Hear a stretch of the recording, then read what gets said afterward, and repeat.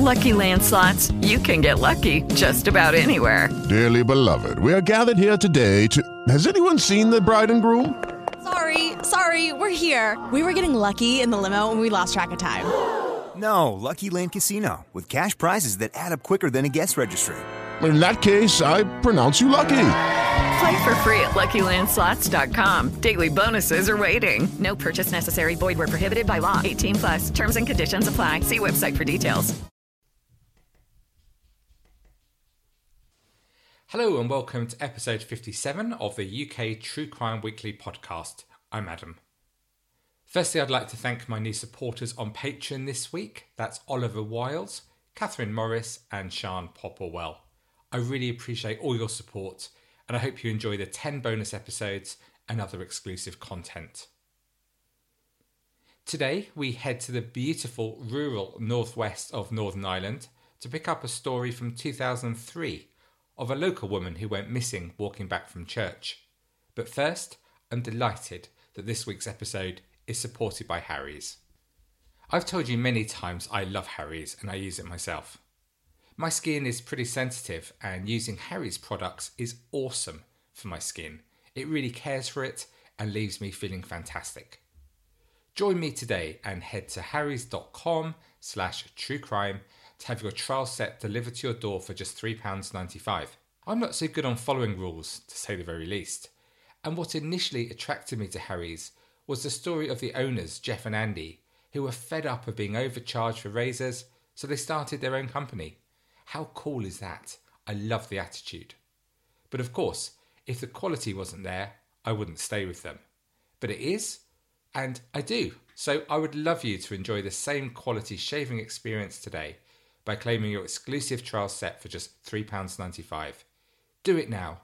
Support this podcast and get your trial set delivered to your door, including a razor handle, 5-blade cartridge, foaming shave gel and travel blade cover. Simply head to harrys.com/truecrime right now.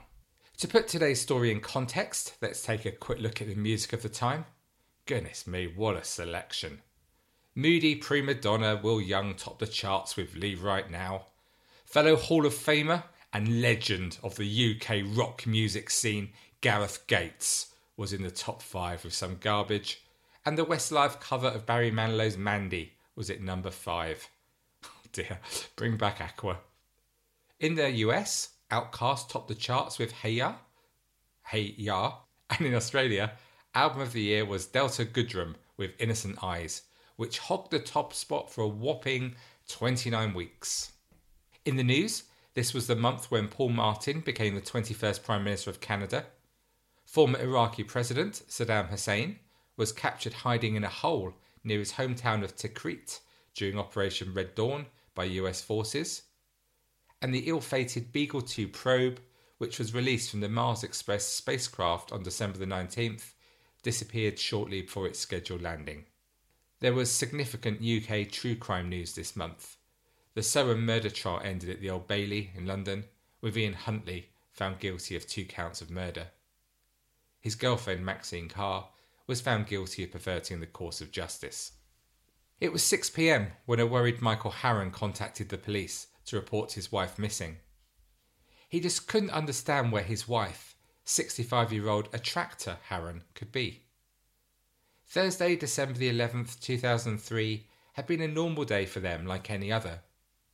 Early in the morning, the couple were chatting and laughing together as they opened Christmas cards in their home. Later that day, Attractor was due to go Christmas shopping with one of their daughters, but first it was church. Attractor left their home in Strabane, Northern Ireland, to attend Mass at Murlog near Lifford, where the couple had married 39 years before, and as a child Attractor had been baptised. The church was 2.5 miles away across the border in Donegal, but Attractor was fit, healthy, and she really loved the exercise of walking to church. Attractor Harron's faith was a core pillar in her life and really important to her. She was doing a 30-day prayer. She was always praying for something, for somebody, said her husband Michael. She loved life, she loved Donegal. She was very spontaneous. We went to visit our son in England once and ended up in Paris for St. Valentine's Day. When asked by police how friends would describe his wife, Michael replied that she was seen by all as a vibrant and a kind person, and during the course of their police inquiries, this came through strongly from everyone who knew her. During her working life, she'd been a librarian, a job she loved, and it meant she was very well known and liked in the local community. At the time of her disappearance, she'd recently retired and was loving the extra time this gave her to spend with her friends and family. Initial police inquiries confirmed Michael's account that a tractor had left the house at around 9, a striking figure in her red coat and blonde hair as she walked to church. She'd attended Mass sitting in her usual seat, and after that there were a number of people who'd seen her walking back towards her home. At precisely 10:44 a.m. that morning, she was filmed by a CCTV camera passing Daly's petrol station, but then suddenly she simply disappeared. Michael and their 5 children were questioned extensively as the police began a massive search for a tractor. Michael's family and friends travelled all over Ireland following up potential sightings and leads about his wife. When a number of people suggested they'd seen her in the centre of Dublin, the family headed there on Christmas Day, desperately scouring the crowds of people for signs of her, but to no avail. From the outset, police had grave concerns for a tractor's safety. They immediately rounded up known sex offenders and others with a history of violence towards women for questioning, and as they appealed for information, there began to be some worrying reports coming through. In particular, a local farmer who saw a newspaper with a picture of a tractor came forward to say he'd seen a man driving a red car at speed on a country road near Sion Mills, which was close to where a tractor disappeared, with a woman who closely resembled a tractor in the passenger seat, and the woman's face was covered in blood. Although keeping their options open when briefing the public, police quickly identified a prime suspect, convicted rapist, 21-year-old Trevor Hamilton. The day after a tractor went missing, the fire service and police had been called to Hamilton's house after reports of a fire in a red car at the back of his home. Hamilton told them it must have been started by an intruder, but a policeman called to investigate immediately found this really odd, as Hamilton's dogs had made so much noise when he arrived that any intruder sneaking in seemed highly unlikely. But nothing related to a tractor was found. Michael Harron, inevitably, was also treated as a potential suspect, but he accepted this questioning with his usual good grace, saying, "After all, I know that 80% of women who are killed by their husband." Police were still uneasy about Trevor Hamilton and his potential involvement, so they quickly obtained a warrant to search his home. This time they were successful, if that is the right word for it, as they found the ashes of a bonfire containing pieces of red fabric, part of a set of rosary beads, fragments from a holy book, and an ATM receipt. Although all these items were badly burnt, they had one thing in common, and that is that they'd all belonged to a tractor Harron. The police were sure they'd found their man, and they were also now convinced that a tractor had been murdered, but Hamilton didn't reveal anything at interview, just saying no comment. Buoyed by the breakthrough, the police operation scaled up even further, with the RAF becoming involved, flying over Donegal. Local rivers were searched, and in February 2004, special sniffer dogs were brought in from Yorkshire to go over Hamilton's car one more time. One of the dogs, called Eddie, check him out online, he's a bit of a hero, and he's helped to solve a number of crimes. Eddie found blood in the burnt-out remains of Hamilton's car. Forensics were quickly called in, and DNA tests revealed that there was only a 1 in a billion chance that it could belong to anyone other than a tractor. Hamilton was immediately arrested and charged with murder, but he continued to protest his innocence. His mum was also arrested, but released without charge. Michael told a local newspaper the reality of how the family had searched the streets of Dublin on Christmas Day 2003, just a fortnight after she disappeared, in a bid to find her. He said he gave up hope of finding his wife alive after the police discovered the blood on the rear mat taken from the ruins of Hamilton's car, which he'd obviously set alight on the day that a tractor had vanished. Once they had told me that, as an editorial in one of the papers said, "All hope is gone. Your world has ended. There's no point to anything. Someone had murdered her, and we now knew who it was. But just why she got into his car is a mystery. Then a week later, on the 5th of April, the body of a tractor Harron was found in a rural area near Hamilton's home, in a makeshift bag in a hole dug into the side of the riverbank. A gruesome place for the remains to lie of such a dignified lady. This discovery at least allowed the family to bury a tractor, and the burial took place a week later at the same church where she'd been baptised, married, and taken her final mass. Hundreds of mourners, among them police officers who took part in the search for her, as well as members of several mountain search and rescue teams, joined the Harron family in the Church of the Immaculate Conception for Mass of the Resurrection. Following the Mass, a tractor was buried in the cemetery adjoining St Patrick's Church in Murlog. The parish priest told the congregation that the barbarity and callousness of a tractor's death, and the ruthless way in which it was carried out, had caused a profound shock. It has crushed the hearts of her family and of her many friends. This heinous crime has shaken us to the core, and we struggle to comprehend the evil that would perpetrate such savagery and violence on such a loving, trusting, and gentle soul that was a tractor, he said. A tractor was not afforded any rights, her dignity completely disregarded on that terrible day, yet she'd have been the very first, in her involvement with others, to recognise their dignity and rights and treat them with gentleness, courtesy, and respect. This Easter, we are a community in mourning, a wounded, traumatised people. Michael Harron took a tiny bit of comfort that at least his beloved wife was laid to rest during this most holy time of the year. Although a tractor's body was badly decomposed, a post-mortem examination showed scalp and facial injuries caused by at least 3 blows to the head with a heavy object, possibly of a cutting edge. The damage to the right side of the skull could have been due to a further blow from a blunt object or as a result of counter-pressure if one of the blows to the left side of the scalp was inflicted while the right side of the head was resting on a hard surface such as the ground. Although the skull was of somewhat less than normal thickness and density, the extent of comminution of the bone pointed to quite substantial force having been used. The injuries had caused significant damage to the underlying brain, sufficient to cause fairly rapid death. It was suspected that an axe or a hatchet had been used, and that a tractor was likely to have been killed on the day she disappeared, and it could not be stated with certainty whether or not she was sexually assaulted.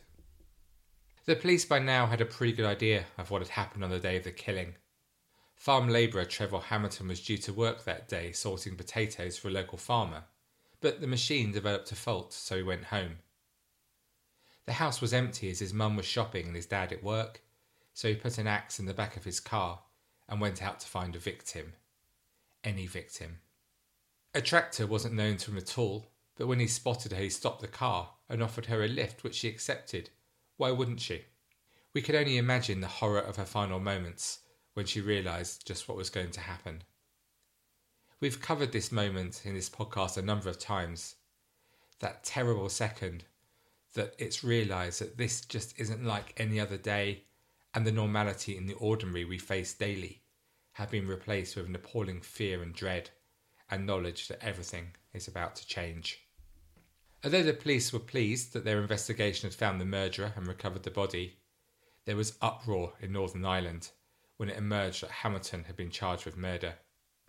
He was just months out of prison on parole for a violent rape when he attacked a tractor, and as the full story emerged about just what a monster he was, there were serious questions asked about just why this man was let out of prison to kill. So who was Trevor Hamilton? He grew up in what we would describe as a normal family situation. But at school he started to display worrying behaviours. For example, he once smashed a chair over a teacher during a fit of rage. As a young teenager, he would hide among bushes along the roadside near his home, and when women drivers went past, he would expose himself to them. This behaviour escalated on one occasion when he unsuccessfully attempted to drag a young woman from her car. Hamilton was eventually caught, and in 1999 he was convicted of 5 offences of indecent behaviour and was put on probation for 2 years on condition that he attended a therapeutic project run by the charity Barnardo's. But just 2 months later, he carried out an almost unspeakable rape on a local woman. It was 3 p.m. on the afternoon of February the 16th, 2000, when Helen, a 29-year-old mum of 2, was waiting for a bus to take her from Sion Mills into a nearby town, when a car slowed and a teenager she recognised offered her a lift. In a chilling premonition of Attractor Harron's abduction and murder, Helen accepted the offer from the young man, as was common in the tight-knit rural community. It was a decision she would live to regret every day for the rest of her life. 17-year-old Hamilton told her he had to collect something at his mum's house first and drove to his home, leaving Helen sitting in the car. He then came back and attacked her. But when she tried to escape from the car, she realised the interior passenger door handle was missing, and so there was no escape. What happened next was the stuff of our very worst nightmares. Hamilton told Helen he was going to rape her, and he dragged her by her hair to a derelict caravan behind his house, where he tore her clothes off and violently raped her repeatedly, constantly telling her that when he was finished with her, he would kill her. Helen didn't doubt this threat for one moment. But when it was over, finally over, he spared her life, making her swear on her young son's life that she would not tell the police. Apologising for the marks he'd left on her neck, he told her he couldn't believe what he had done and drove her home. In a terrible state, Helen immediately ran to her sister's house and the police were called. In police interviews, Hamilton denied everything and kept up this stance until just minutes before the trial opened in March 2001. He then changed his plea to guilty. Pre-sentence reports noted he was immature and of low intelligence, but he was sufficiently intelligent to know right from wrong. The report stated that Hamilton admitted planning his crimes, but claimed he had no memory of committing them. They warned that while Hamilton said he was willing to participate in a sex offenders treatment program, his persistent state of denial could greatly undermine this. The judge, and later the appeal judge, both took the view that because of his youth, Hamilton needed help as well as punishment.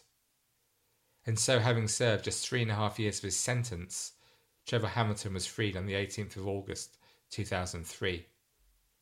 It was just months later that he murdered Attractor. The victim of this awful rape forfeited her right to anonymity to talk about the case, and she was just appalled, as you can imagine. Helen believed that Hamilton's biggest regret was that he didn't murder her when he had the chance. The attack has completely ruined her life. She has made numerous suicide attempts and had a number of nervous breakdowns in the year since it happened. She said, "I felt cheated by the so-called system when he only served 3 years. As a result of that system letting me down, it let the Harrons down. I wasn't even told he was out. I actually saw him on the street. Then a woman goes missing because of the laws that let Trevor Hamilton out of prison. I made it clear to the police from the start that if he ever got out, there would be a next time, and that time he would kill." Hamilton didn't show any remorse in prison. He was classified as a Category 3 prisoner, the most dangerous kind, which meant that on release he was still a serious risk, and the probation board were to monitor him closely. Clearly, whatever steps that were taken were not sufficient to stop this monster from reoffending in the worst possible way. When Hamilton arrived in court to be tried for the murder of Attractor Harron, there was no last-minute plea of guilty. He argued his innocence at every opportunity, forcing her friends and family to relive all the details of the attack over a 7-week trial. The motive for the murder was made clear by the forensic psychiatrist, who said the advanced state of decomposition of the body when found precluded evidence being found which might have established a sexual assault upon Mrs. Harron. I am sure, however, that her abduction was for a sexual purpose. As the QC for the prosecution put it, there was no other logical reason for it. No other explanation has ever been advanced, even on a theoretical basis, and it's impossible to think of a credible one. This overwhelming inference is supported by the similarity of the pattern of his previous offending, and by the fact that he has a proven, enduring predilection to predatory, sexual, and violent offending against women.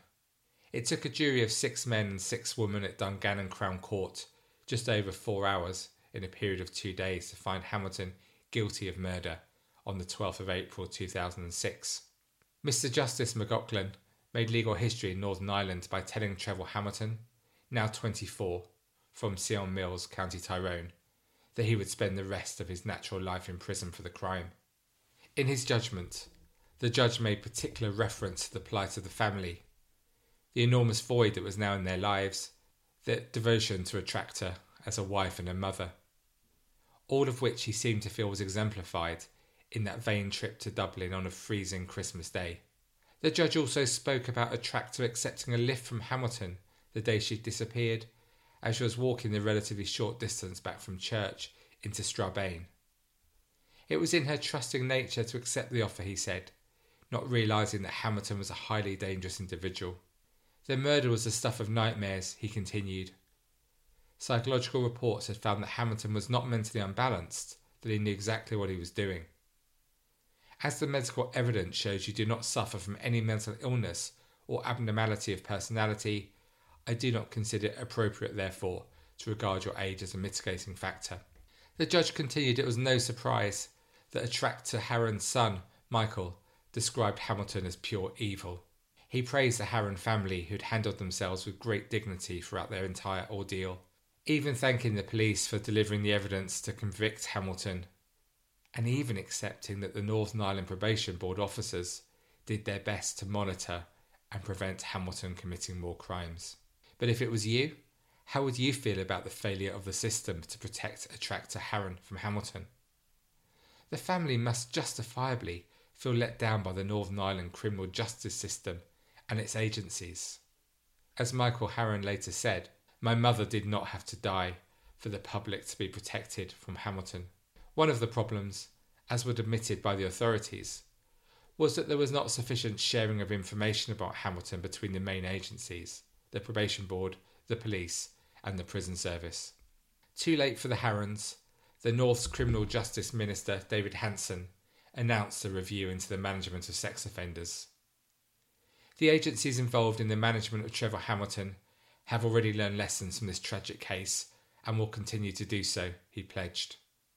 But sadly, as we've heard so many times on this podcast, the talk of reviews and learning lessons all ring a little hollow for the friends and families of the bereaved. Just over a year after a tractor's murder, her first grandchild was born. Her husband, Michael Harron, said, "Every time I see him, I just think how much pleasure she'd have had in that little boy. It's not just what we lost, it's what she lost. She had so much life ahead, and it was just ripped away from her." A tractor's daughter, Ellis, told the local paper that her mum was just the most wonderful person. "I wish you could all have met her," she said. "She really loved life and she lived it to the full. It was filled with happy experiences of her family, her work, her faith, the arts and nature. She was a kind, generous and loving woman who shared this love, not only with her family, but also with the hundreds of people she met and worked with during her life. No one should suffer and die the way she did." So what do you make of what we've heard today? How chilling it always is when a complete stranger attacks at random. 10 years on from the murder, Michael Harron said that the pain had not eased and that he particularly struggles at Christmas. On the 10-year anniversary in 2013, most of the family were meeting, as they always do, at the chapel in Murlog where his wife was laid to rest. He said, "Her youngest grandchild is coming this year for the first time. She's just a year and 10 months. It'll be a quiet day." He said, "It's as if it happened yesterday. We get no release." As listeners to this podcast, we can only hope that the family and friends of a tractor remember all the happy memories of such a special person and find some peace from the torment of what happened to her at the very end of her life. And what of Hamilton as he continues to make a life for himself in prison, knowing that he will die in his cell? Apparently he spends much of his time working as an orderly during the day and making handicraft from matchsticks at night. Described by sources as a model prisoner, he's more recently taken up art and has been painting intricate images onto cotton handkerchiefs.